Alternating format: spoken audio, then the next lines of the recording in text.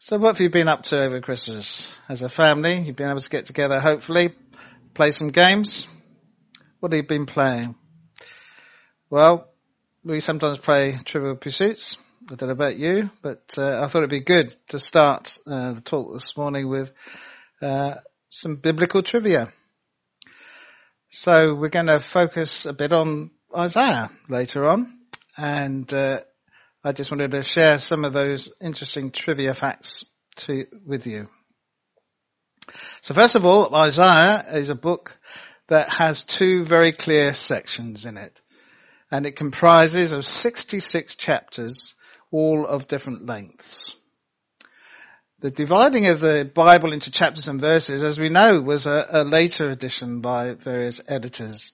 But it's interesting that there are 66 chapters in Isaiah, and that happens to be the same number of books that are in the Bible.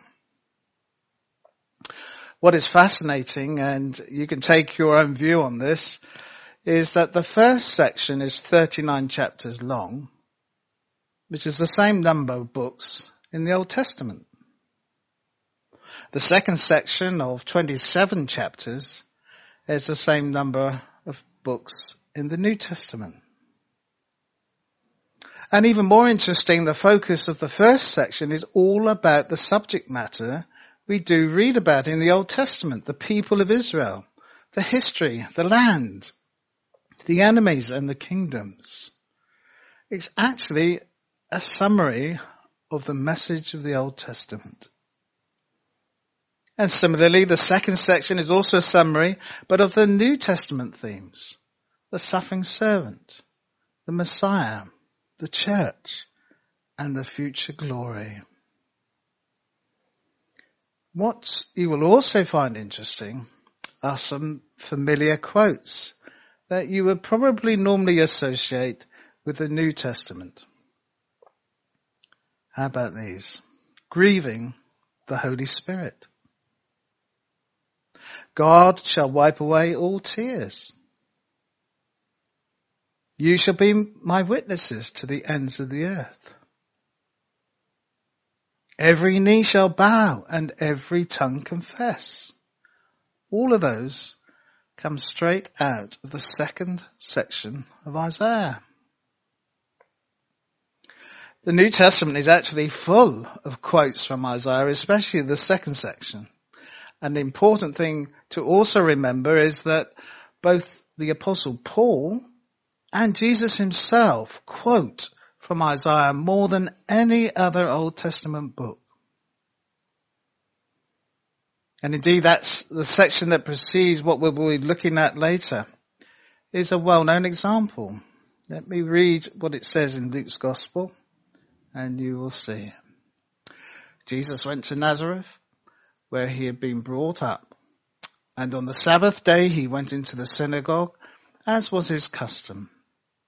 He stood up to read, and the scroll of the prophet Isaiah was handed to him. Unrolling it, he found the place where it is written, "The Spirit of the Lord is on me, because he has anointed me to proclaim good news to the poor. He has sent me to proclaim freedom for the prisoners and recovery of sight for the blind, to set the oppressor free and to proclaim the year of the Lord's favor." Indeed, if you really want a quick understanding of the Bible, it has been said that the book of Isaiah is a miniature Bible and will give you a good understanding of the whole Bible as well as some other interesting insights. So why not maybe this holiday period sit down and read it? It's not that long. It'll only take you 3 3/4 hours to 4 hours in one sitting. But I'd encourage you to do that. Get familiar with Isaiah, what he says about himself, his future, our future. Let's have our reading today. Thank you for that reading. Isaiah 61, 62. And our theme this morning is garments of salvation. And that might seem an obscure title. Thank you, Flory. However, we're going to look at this in a little bit more detail later on. But I thought it was good for us to just think about Isaiah. He had a very special encounter with God in the temple. And he experienced an amazing time of worship. And he experienced very much the holiness of God. And we do know that he felt so unworthy to be called by God. But he did, and he picked up that commission to preach and to prophesy. One of the keys to understanding prophecy is our need to get our heads around time. In many of the prophecies, there are dual and even multiple fulfillments of events. For some, we need to use a microscope to dig down into the details and the here and now.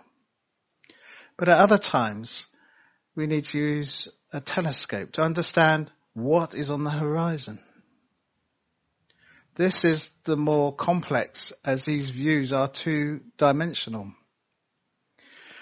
And of course, our modern world has introduced us to seeing things in 3 dimensions and virtual worlds. So with these two-dimensional prophecies, we need to recognize that there could be overlapping images or scenes with one event on top of another. The reality, though, is that there could be a chasm of time between them, and that the first image could also be hiding other things because we are only looking at the biggest picture.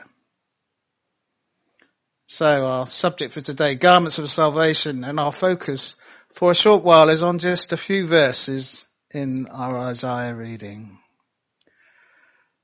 Verse 10 of 61. I delight greatly in the Lord. My soul rejoices in my God, for he has clothed me with garments of salvation and arrayed me in a robe of his righteousness. As a bridegroom adorns his head like a priest, and as a bride adorns herself with her jewels. Let's think about that word salvation. It means many things, and I remember writing an essay on that very subject which identified at least 13 models of salvation and what it can mean. Don't worry, I'm not going to go anywhere near expanding these, except to probably focus on the core meaning. We have heard in our carols the message of Christ the Saviour is born. Christ was born to save. The angels saying, a Saviour who is Christ the Lord. You see, the bottom line is that we all need saving. We have all inherited this sinful state from Adam, who with Eve disobeyed God and was banished from God's presence. Similarly, we are trapped in our sin unless someone comes to save us. And that is what we've been celebrating this Christmas time. God has sent his son Jesus to this world to die and rise again, which deals with our sins, and so he can become our Saviour. Here in this passage, Isaiah is seeing into the future. He is seeing past the cross to his future eternal state. And he describes it so beautifully as God clothing him and covering him. But Isaiah sees more. It's not just an undergarment. God also arrays him with a robe of righteousness.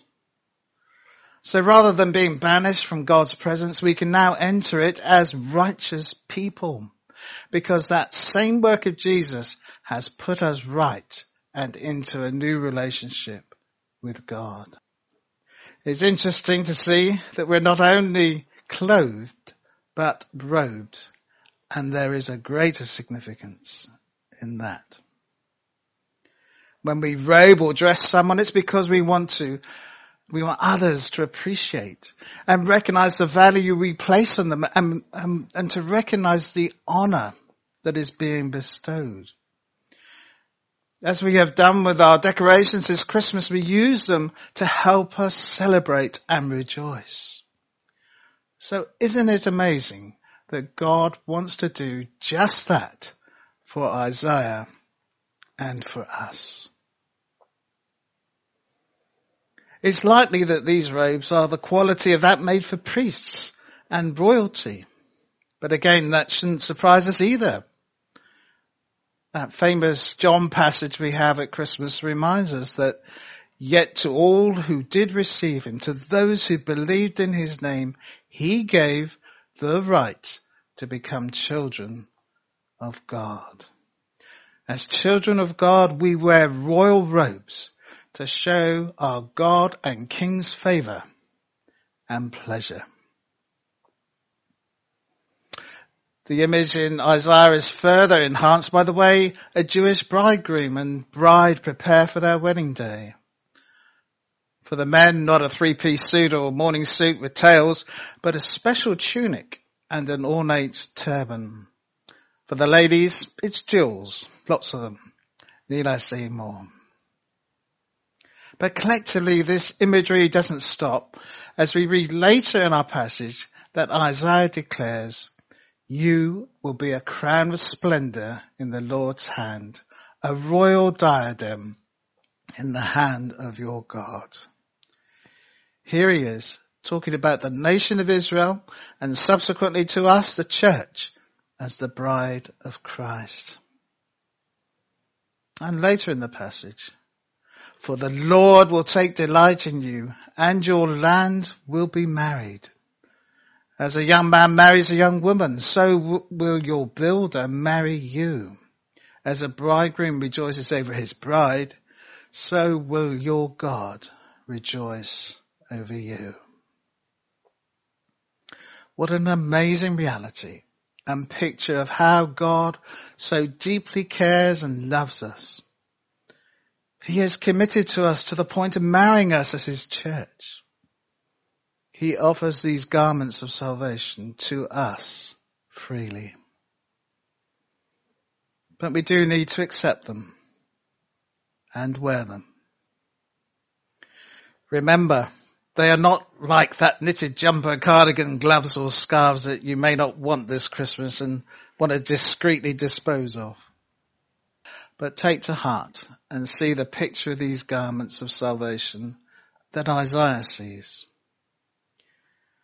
Friends, really enjoy the rest of the 12 days of Christmas, celebrating the birth of our Saviour Jesus.